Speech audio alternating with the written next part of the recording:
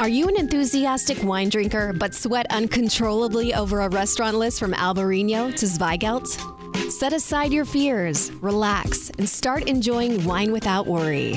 Here's your host, Jameson Fink. Normally when it rains in Seattle, it's a nice mist. It's a very atmospheric thing that I enjoy. I actually don't own an umbrella, but today was a day unlike any other. I just got off the number 10 bus downtown for a brief stroll to Purple Wine Bar here in downtown Seattle. Thanks to Purple for letting us record this show here today.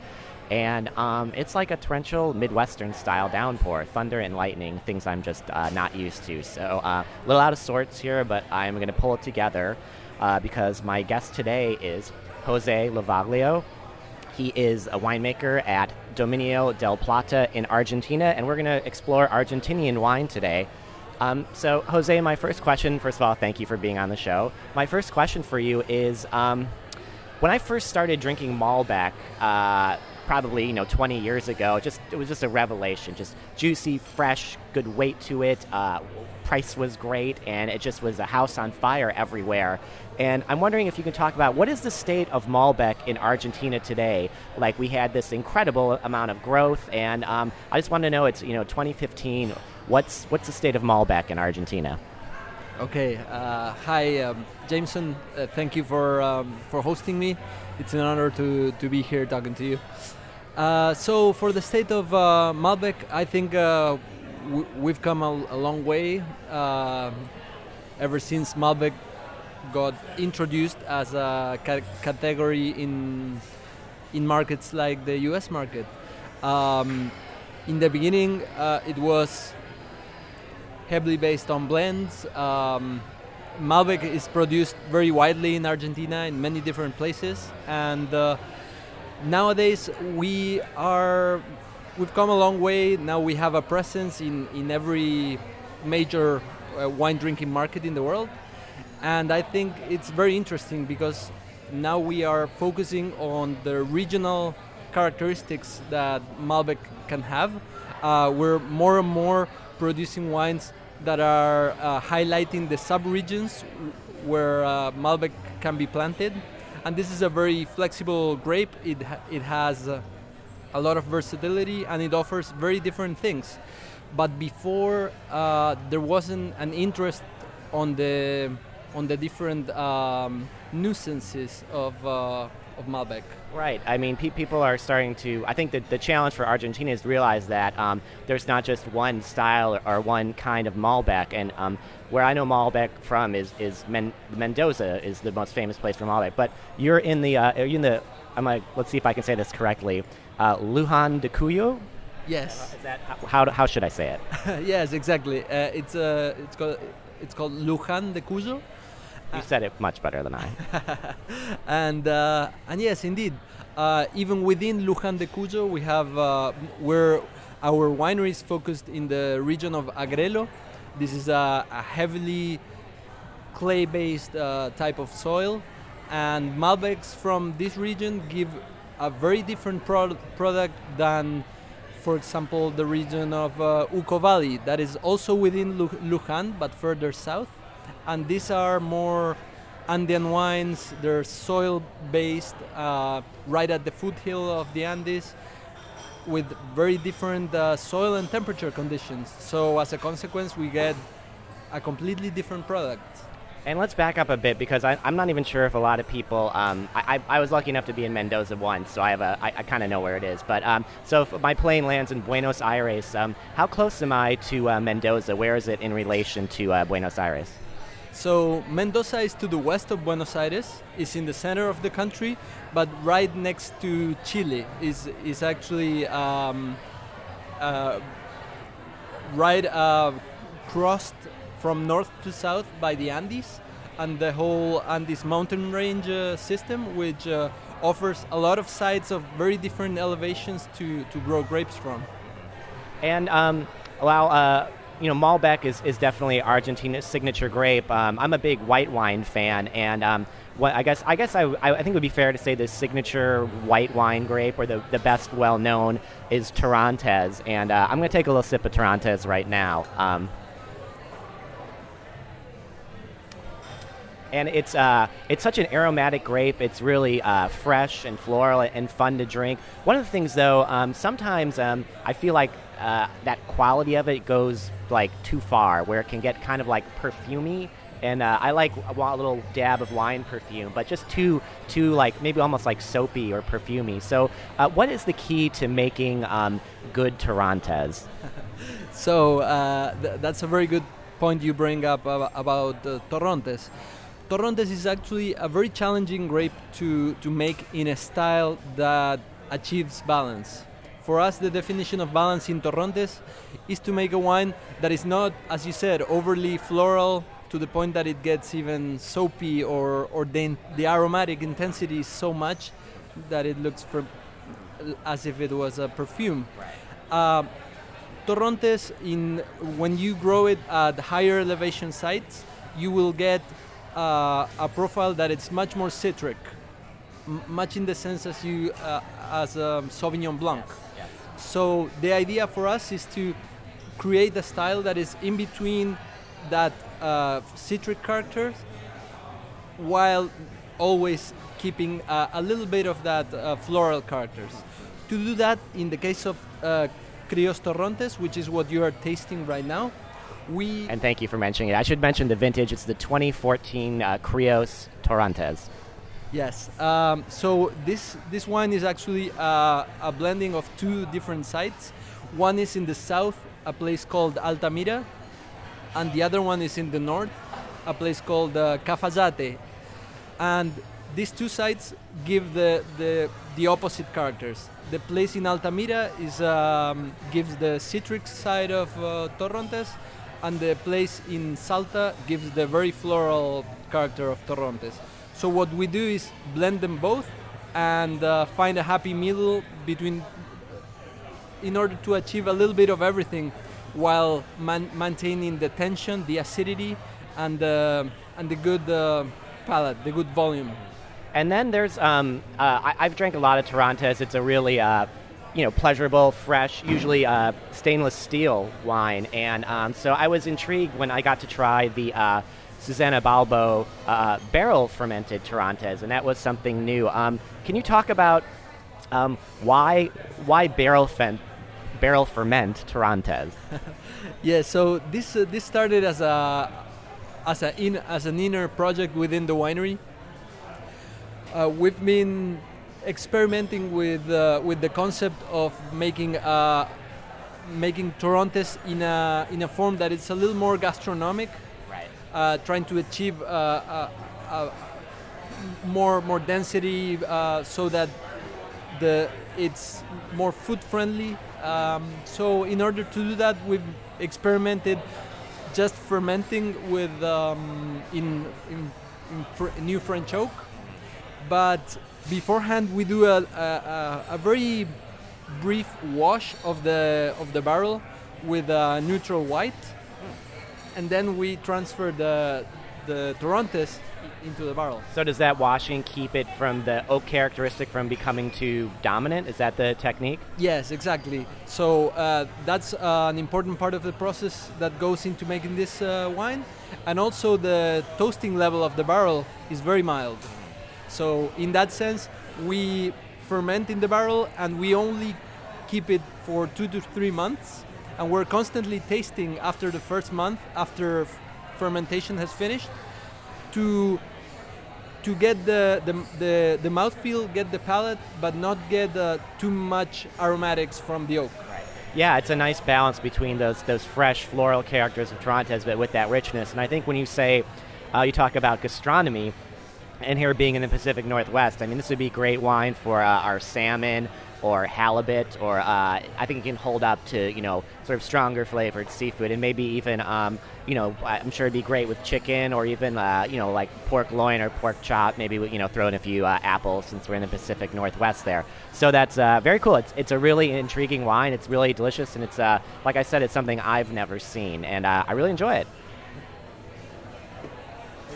And now let's move on to Malbec. I mean, this is the signature grape of Argentina, and I have the 2014 Crios Malbec. I'm just going to take a little sip here. That's good. And if you're wondering why I'm not spitting, it's because it just sounds a little gauche on the podcast. So normally I'd be spitting as I'm a professional, but I'm taking some judicious sips for the benefit of everyone, benefit of you. Let's talk about Krios Malbec. What is the style of this Malbec? What are you trying to achieve with this wine? So for us, Krios Malbec is our entry-level Malbec. So it's the beginning of our portfolio. We have 3 different Malbecs as pure varietals, and then we have 2 more blends that involve Malbec as the main character. So for us, it's a very important variety, and what we wanted to achieve in Krios Malbec is to have a wine that in style is very very expressive. It really brings the primary characters of that the varietal can offer, and do it in a level of extraction that is medium, so and with very well ripened tannins, so that the person that is that likes that softness of Malbec, that velvet tannin character that Malbec has, can find that in our wine. Yeah. And this is this is a 2014 vintage, so this is a wine that you make to enjoy now while it's at its freshest. Is that correct? Yes, exactly. This is a wine to be enjoyed fresh, young. It is a wine that is the gateway point to the world of Malbec. This comes from a region called Agrelo, and this is a region that gives this very velvety, very soft tannin characters.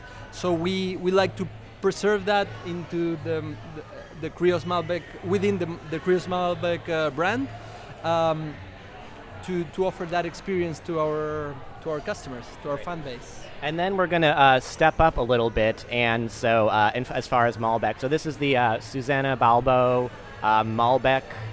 What's the vintage on this? So this is Susana Balbo Malbec Vintage 2012. Okay, I'm going to give this a quick sip.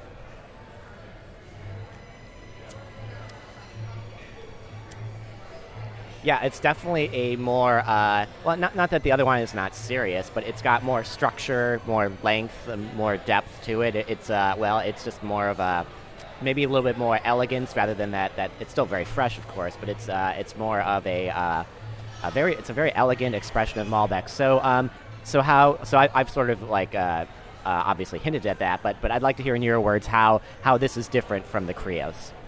Yes, so this is our Susana Balbo Malbec. This comes from a very different site. It is at the southern site called Altamira, and this is a site that the soil profile and the climate is very very different.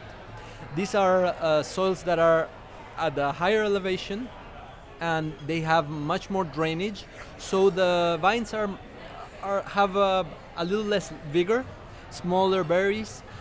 So in consequence, you have a must that has a lot more concentration, and what we do is we tame that in the winery through different techniques like batonnage and délestage, and with these techniques we are able to get this cassis violet characters we're able to achieve that bouquet or extract that bouquet, and this wine ends up having much more structure.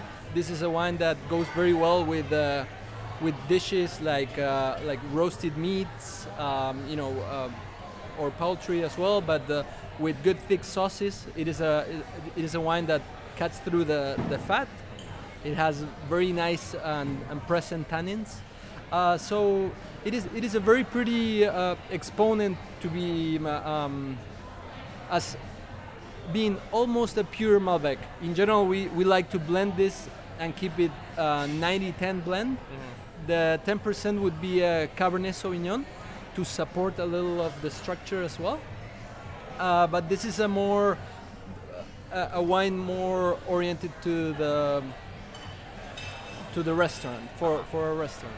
Right, have a steak. Yes, to have a steak, and you can have a burger too. Yeah, of course. And then we focused on Torrontés and Malbec, which is actually my choice. But just for people out there who are like, maybe this is how they know Argentina, just by these two grapes, what other grapes are you working with that you think people should really know about that are making really fantastic wines, so people can break out of their rut? So the reality is that Argentina offers a world of possibility. There are many very interesting varietals that are being explored. One of the main ones trending a lot within the winemaker community in Argentina is Cabernet Franc. Oh, interesting. Yes, Cabernet Franc is being planted more and more in these high elevation sites to the west of all the Mendoza growing regions. So we are discovering some very interesting characters within that variety. And also a variety that is very Argentine is Bonarda. Oh, yes. Bonarda is a great variety that also offers a lot of very different bouquets depending on where it is planted. So that is also a variety to watch for as well. I forgot about Bonarda because it seems like when I started drinking red wines from Argentina a couple decades ago, it was always blended. And then it seems now people are like, hey, this can make a good wine on its own. Are you seeing more of an interest in just Bonarda by itself rather than a blend? Yes, I think the Bonarda is the focus and the way it's been perceived by winemakers in Argentina has changed. Bonarda is now being taken seriously as a high-end, as a variety that has the potential to produce higher-end wines. So it's being planted in higher elevation vineyards.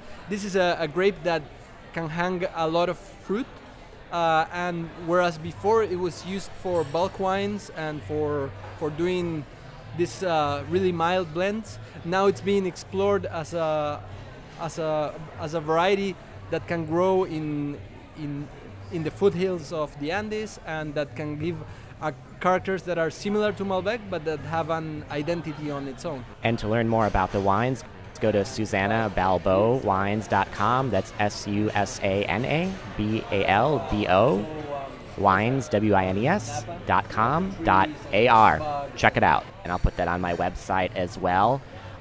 Jose, thanks for being on the show. I think what you've demonstrated is that people know Malbec and they know Torrontés, but there's also different places where it's being grown that add different characteristics, and it's distinct and not monolithic. And also, hey, you can break out of your little Argentinian routine and check out Bonarda, look for Cabernet Franc, also great blends too. So, Jose, thank you for being on the show. Thank you, Jameson. And really the message is that what you see in the next 5 years is more and more development of the sub-regions within Mendoza and within Argentina, which is very interesting. We consider that the variety has a lot to give, and you will get to see that in bottle form soon. Well, stay tuned for that and explore Mendoza and the world of Argentine wine outside of Mendoza, too. Just explore the whole country and go there. It's a beautiful place to visit. Buenos Aires is one of my favorite cities in the world, and Mendoza is a very cool environment to visit. So thanks again, Jose. Thank you, Jameson. You're listening to Wine Without Worry with Jameson Fink.